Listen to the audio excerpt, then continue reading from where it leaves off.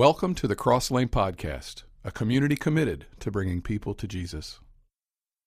When I was in the 7th grade, I went to Chauncey Rose Middle School. I'm a Royal. If you know me, I'm a baseball guy. Like, I'm a Cubs fan, and you can feel sorry for me because I'm a Cubs fan. That's okay. I'm used to it, and I need your pity because of that. If I wasn't playing baseball, or especially when baseball season was over in the fall, I had a basketball goal in my backyard, and it was our driveway probably made up about a half-court basketball goal. And me and my friends, my best friends were Rick and Rob. They were twins, lived right directly behind me. We were out playing basketball all the time. And we got to the 7th grade and thought, you know what? We're pretty good. We should try out for the basketball team at Chauncey. We didn't know if we'd make it or not, but we were fairly confident going in. So at tryouts, we get to tryouts, and the way the coach ran tryouts was he just ran a full court game. And 5-on-5, eventually you'll get into the game. You can prove yourself, in the game. And I thought I was ready when I get my turn to go into the game. Persh, you're in. I run in, and everybody's a ball hog. 7th grade boys are ball hogs, so you got to work to get the ball, and because it's only with the ball that you're going to be able to prove yourself to the coach that you're good enough to make the team. So run up and down, I don't get the ball. Finally, I get a steal the ball, and it's a fast break, and no one's around me, and I'm dribbling down the court. I got to run the full length of the court, and I'm like this is my shining moment. I can't dunk, but the coach is going to be like, wow, Persh stole the ball, and he got this easy layup. And I'm excited, I'm nervous, and I get to the free throw line, and I can hear footsteps behind me, so I launch from the free throw line. Now, if you don't know basketball, only Michael Jordan, maybe LeBron James can do that, okay? 7th grade boys can't do that. But I launch, and I'm in the middle of the air, and I'm like, oh no, this is not going to be good. But I let the ball go, it doinks off the front of the rim, brick, missed it, and now I'm just dejected because it looked horrible. The coach, I wasn't in the game very much longer, and the coach yanked me, and I never made the team. So I guess I was ready, but when the pressure was on, I crumbled. And when it comes to being successful, when it comes to winning at something, at anything, really, you have to be ready, and that's obvious. You want to be prepared in every way that you can, because when you're put to the test, it's game on.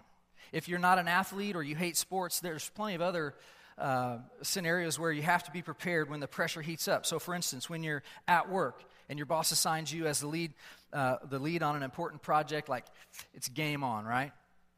Maybe you play the drums and you know of a band who lost their drummer, and they call you to come and play a show to audition for the role of the new drummer. It's game on.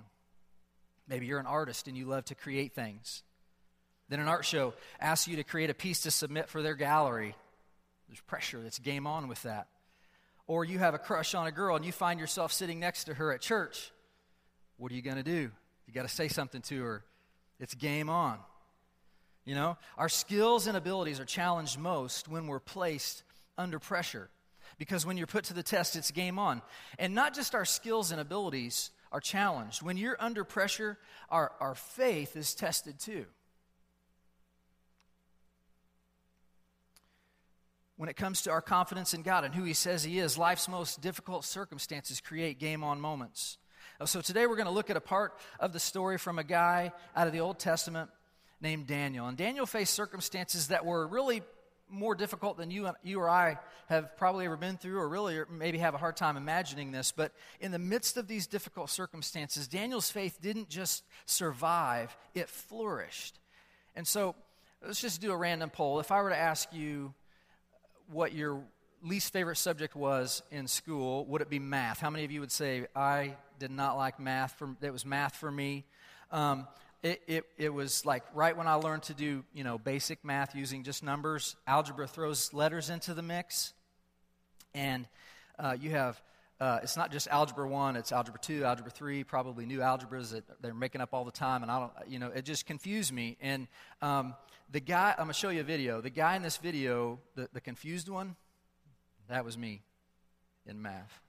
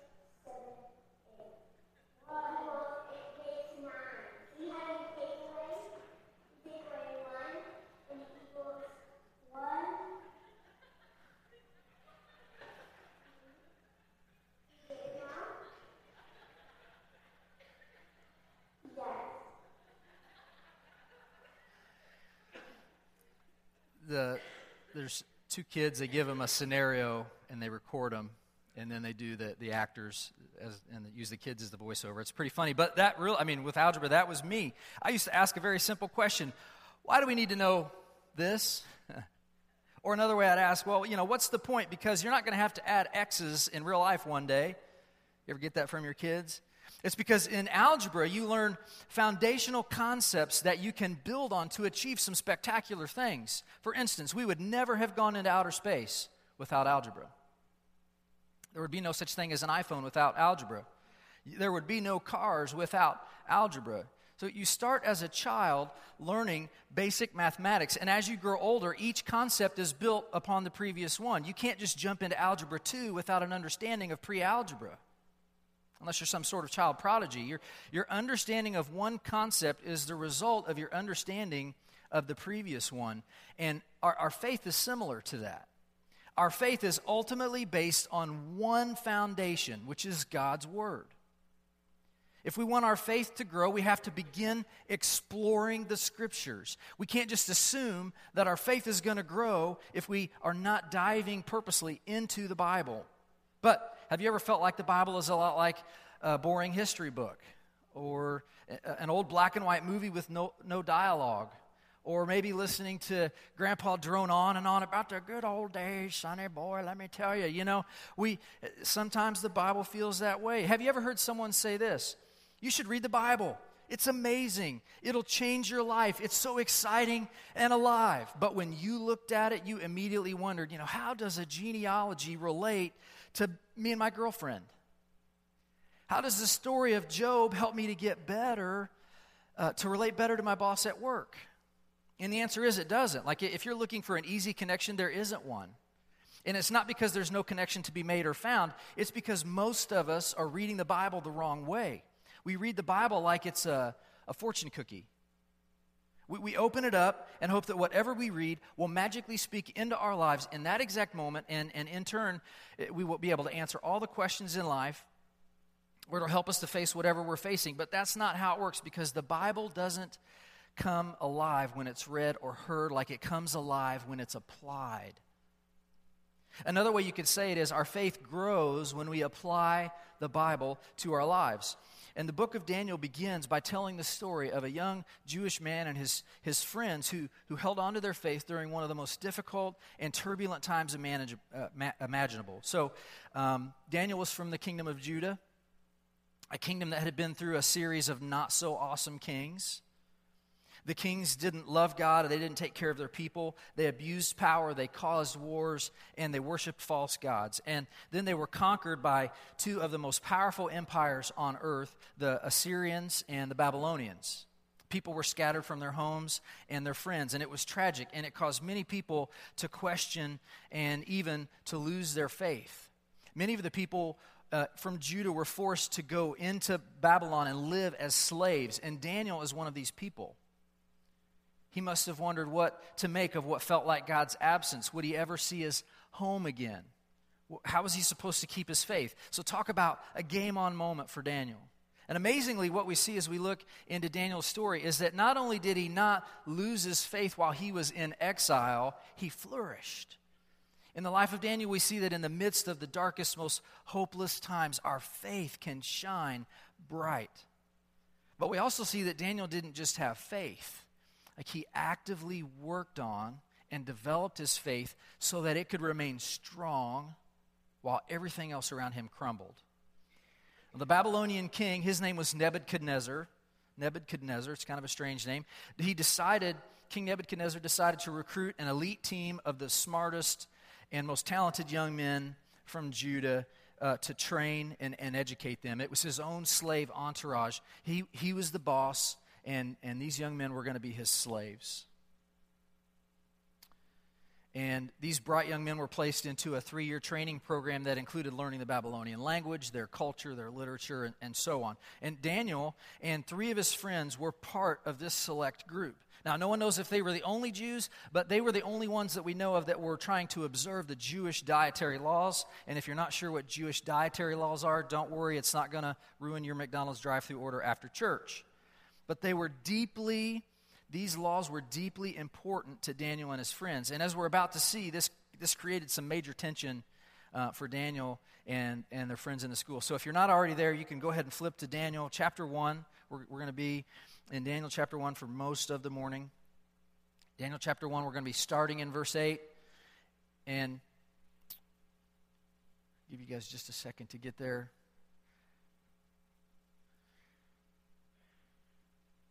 Starting in verse 8, it says, "But Daniel resolved not to defile himself with the royal food and wine, and he asked the chief official for permission not to defile himself this way." So, where does Daniel get his standards for what to eat? There are probably 2 reasons why Daniel rejected the food that the king was offering. First, most likely the food was unclean, which meant that God had said it was off limits for him to eat. Second, most likely the food had earlier been offered in a sacrifice to idols, so Daniel eating the food would be participating in the worship of other gods, of foreign gods, and as a Jewish boy, Daniel would most likely have had the Torah memorized. The Torah is the first 5 books of the Bible: Genesis, Exodus, Leviticus, Numbers, Deuteronomy. He would have had that memorized. All Jewish kids they went to school to memorize this. That's what they learned. And so in Leviticus 11 and Deuteronomy 14, God commands the Israelites to refrain from eating unclean foods.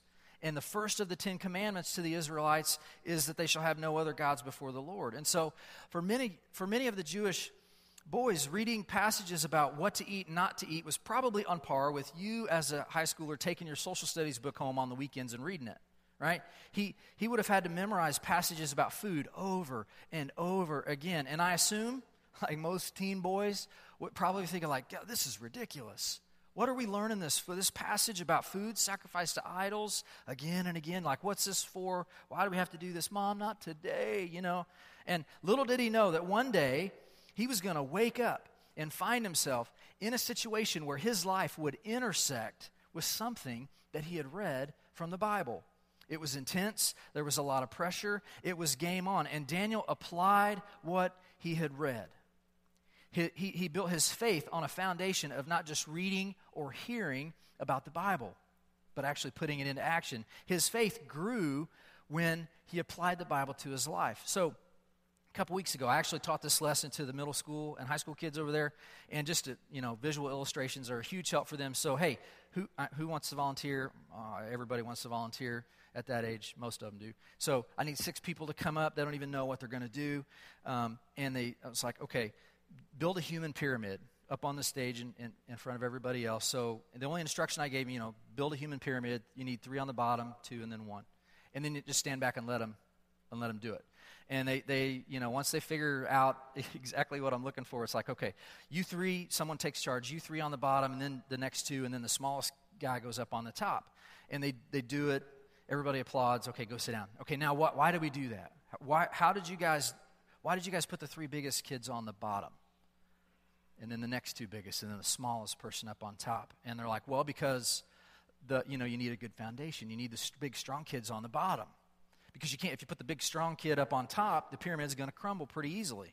The application there is just, we need to build a good, strong foundation for our lives. Reading the scriptures. Some things you're like, what does that even mean? How am I going to use that in my real life? I don't know, but I'm going to read it anyway. So as you may imagine, Daniel got some immediate pushback from his teachers and the guards. But he stood by his diet. He even created his version of a 10-day food challenge. So picking up in verse 12, Daniel says, "Please test your servants for 10 days. Give us nothing to eat but vegetables, vegetables to eat and water to drink. Then compare our appearance with that of the young men who eat the royal food, and treat your servants in accordance with what you see." So he agreed to this and tested them for 10 days. At the end of the 10 days, they looked healthier and better nourished than any of the young men who ate the royal food. So the guard took away their choice food and the wine they were to drink and gave them vegetables instead. So what about you? What's next? Only eat vegetables? Not exactly. I want you guys to do what Daniel did. Begin to work to understand the Bible. And when it's game on, I want you to apply it. Apply it. So we're going to tackle this in 3 easy steps. Okay? Number 1, get a Bible. If you don't have a Bible, there's a box of free Bibles back here in the back. You need to give one to a friend. It's our gift to you. Take it. It's an NIV. It's not anything fancy. If you want a really fancy one, you can go online down to the open door somewhere to get one. But the first place you have to have a Bible. And if you've got one, you're a third of the way there. Okay? Number 2, pick a place. Pick a place in your home to read your Bible, in your car when you're waiting on kids, or at the train, because I get railroaded, it seems like 3 times a day in Terre Haute, always waiting in traffic. Read it there. Read it on the toilet. Somewhere. Read your Bible. And then, when you pick a place to actually go and read your Bible, pick a place in your Bible to start reading. If you're not, the Bible's kind of hard to read like a normal book, so from Genesis in the beginning all the way to Revelation in the end, it can get confusing and you can get bogged down in the Old Testament. If you're new to reading scriptures, I suggest going to John, the book of John. I'll read about the life of Jesus, or go to the Psalms or Proverbs, and just really easy, applicable wisdom principles to learn. Or go to Philippians and start there. Just start somewhere. Pick a place to read it in your home or somewhere else, and then pick a place in the scriptures to read it. Number 3, ask yourself questions. When you get to a verse that makes sense to you, ask questions to help kind of steer your thinking on a passage. What does this passage say? Why do you think the writer wrote those words? Rewrite it. Put it into your own words. What does this passage say to me? How am I going to apply what I just heard or read? If you get to a verse that doesn't make sense, write it down. Talk to Pastor Brett. Ask an elder. Talk to a small group leader. Ask somebody. You know, there may be days where the Bible seems mundane or it doesn't seem relevant to your life, but remember, you're building a foundation for your life, for your faith. And one day, it's going to be game on. It'll be game on. And you'll be in a situation where the pressure is on, and it may not feel as intense as it does for Daniel. It's like a life or death situation, but your faith might be on the line. Your faith grows when you apply the Bible to your life. That's when you find yourself, like Daniel, stronger than you ever thought you could be. Okay, now we're going to switch gears and look at another thing from the life of Daniel. So build a good foundation reading Scripture and applying it to your life. When I got married, I was astounded by how different it was from the movies. So, 2 people fall in love on the big screen, and it's all butterflies and roses, whether it's a romantic comedy or an animated movie. There's people fall in love, and it's like the honeymoon never ends, and it's roses and bluebirds flying around all over the place. And I've noticed that although I love my wife very much, we have lots of fun being married, it isn't always butterflies and roses. Is it, married people? Can I get an amen? Are you guys awake out there? Okay, this is just for fun. There's some comedians talking about married life.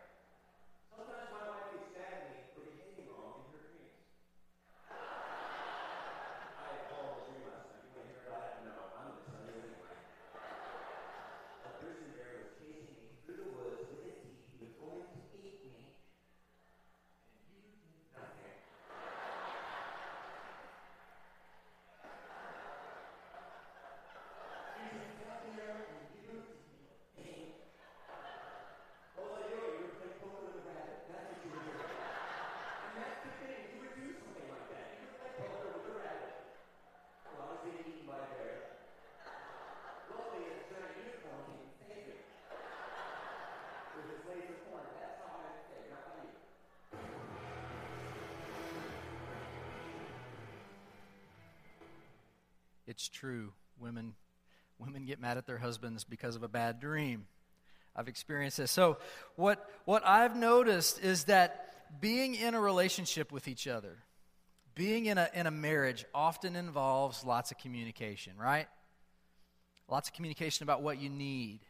And often you'll hear conversations like this in a married person's home. Babe, hey, can you make sure, my laundry gets done with yours today? Or, sweetie, can you, the house payment's due by the end of the week. Just make sure you get that in so you don't get a late payment. Or, honey, can you please not put the Cheeto-stained fingerprints on the new couch? Like, enough. And when you're in a relationship, there's just a lot of stuff that you need to communicate to your spouse. And yet, I have discovered that there are times when we simply need to exist with one another. We need times when we aren't asking for anything, but just enjoying life together. And I need to spend time telling Lori how much I love her instead of just telling her what needs to be done.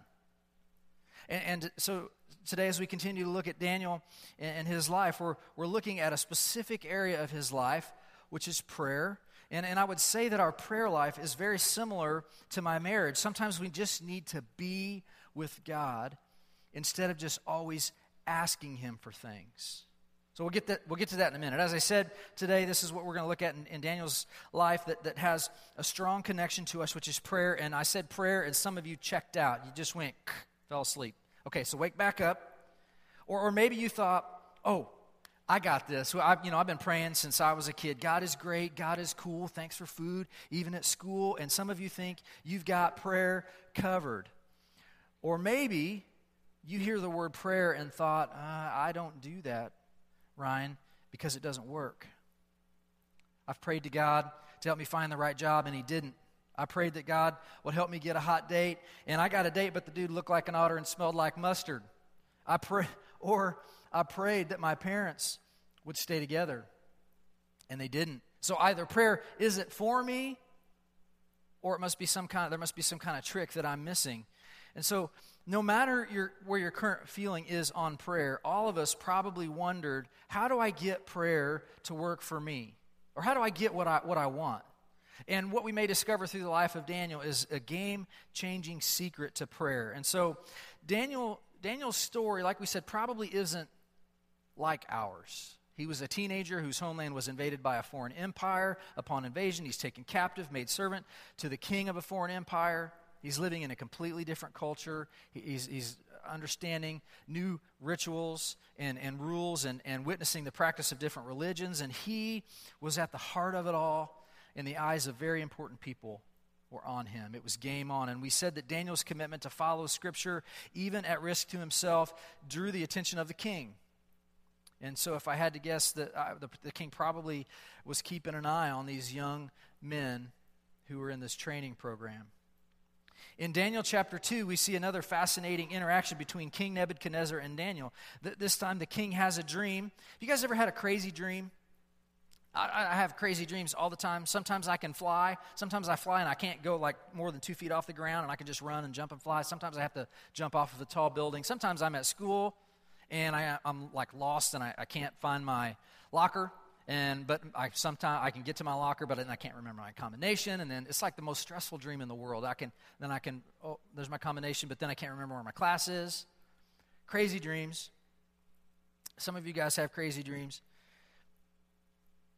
King Nebuchadnezzar has weird dreams. He has such a strange dream that he wakes multiple people up in the middle of the night, asking them what his dream means. And when you're the king, I guess it's completely normal to alert the entire country when you have had a dream.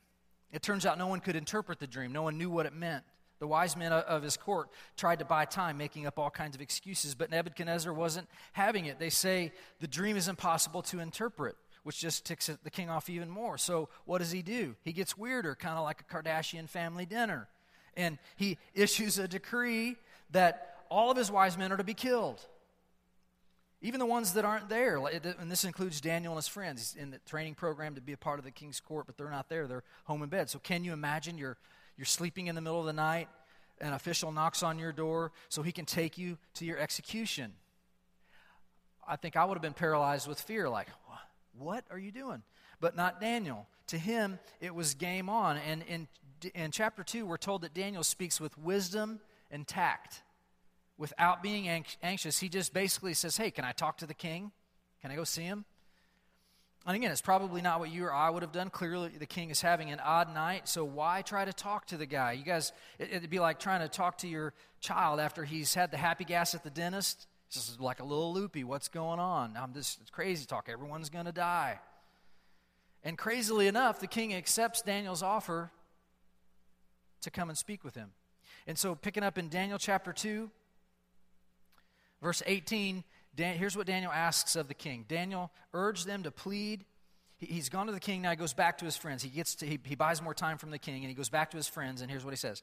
Daniel urged them to plead for mercy from the God of heaven concerning this mystery. Pray, hey, guys, pray. The king's given us overnight. Pray.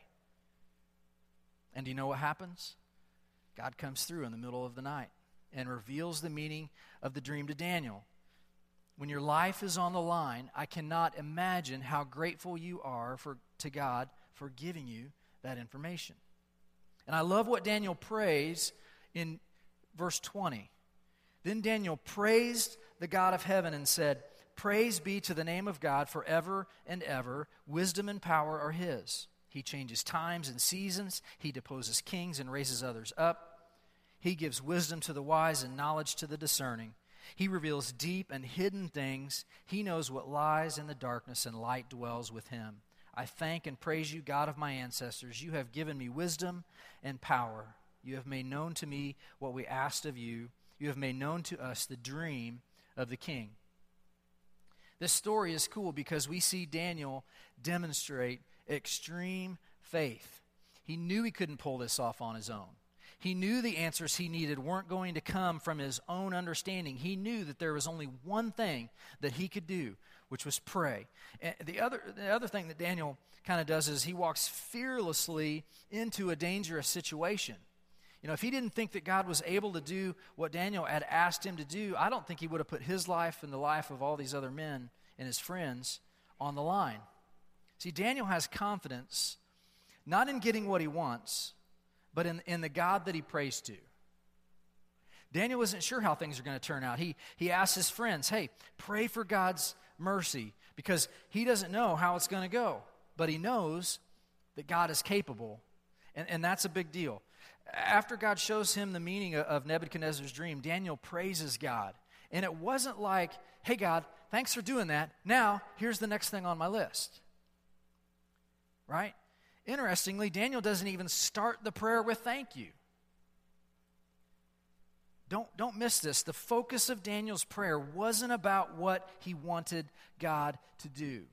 It was more about who God was. The focus was on the character of God, his power, his wisdom, his authority. And then at the end of the prayer, Daniel tells God thanks for doing what he did. But we see that the focus of Daniel's prayer wasn't on the outcome itself.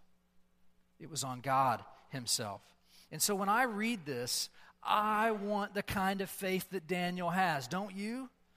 And I believe it's possible to have this kind of faith. I don't think that I always have it yet. The Apostle Paul says this in Ephesians chapter 3, verse 20. Now to him, speaking of God, who is able to do immeasurably more than you could ever imagine. Do you believe that about God? Are you praying big, bold prayers that only God can answer? Or are you praying Lego Duplos kind of prayers? You know what Lego Duplos, the really big, fat ones that little kids can play with and can build things and can't swallow them, right? Even an 8-year-old can figure out Legos Duplos. A prayer, this is kind of a Legos Duplos kind of prayer. God, if you help me to get to work without being stopped by a train today, I promise I'll go to church more. Or, God, help me to find a different job. My boss is driving me crazy. Or my personal favorite, I got to get down on the knees for this one. God, please help the Cubs win the World Series in my lifetime. Nothing wrong with praying a prayer like that. It really is okay, but it's kind of like driving a Ferrari 20 miles an hour. In order for us to pray big prayers, we have to have a big faith. But big faith does not mean that God is going to answer our prayers every time in the way that we want. It just means that our faith is moving. It's being stretched to believe in God more and more. Daniel makes prayer less about consuming or gaining something. Daniel takes us out of the driver's seat and instead recognizes the one who is really in charge. And it isn't like he's trying to impress God. He just knows how small he is in relationship to a big, powerful God. And he reminds God of that, and his faith then grows, which is what God wants for us all. So what does this mean for you? First, avoid anyone named Nebuchadnezzar. It's craziness. That shouldn't be a problem, but don't stop there. If we want to take a cue from Daniel, I think we need to begin to learn our place. When praying, maybe we need to change our approach a little bit. So here's a few suggestions. Stop seeing the result that you want as the sole purpose of prayer. Stop seeing the result that you want as the sole purpose to prayer. God wants us to pray for things and even ask for things, but that is not the main point of prayer. Start to acknowledge who God is with no other motive. Pray when you have nothing to ask God of at all. When you taste awesome food, thank God for taste buds. When you hear music you just love it, thank God for His creativity. Here's another thing. Start praying like you really believe that God is able to do what you ask of Him. Pray like He's able, even though He may not do what you're asking. It's a big difference. And stop making God's answers or His lack of answers the condition for your belief in Him. Just because God doesn't answer your prayer the way you want doesn't mean He doesn't care about you or doesn't mean He doesn't exist. Faith is trusting in what God wants from you, even if it's different from what you want for you. Faith is trusting in what God wants for you, even if it's different from what you want for you. And so the question here is, we need to ask ourselves quite a simple question, like, so what is prayer? What is prayer? In other words, what do you see it as? Is it about getting what you want? Is it about some spiritual form of magic or wish granting? Or is it about connecting to God and growing in a relationship with Him? So this week, build a great foundation, taking some time to read the Scriptures, even though they may confuse you, even though you may not see the point. Take some time, spend some time there. Our small group ministry is a great way to do that on a consistent basis. And then take some time this week to evaluate what prayer means to you and figure out maybe a way to make it more about God than getting what you want.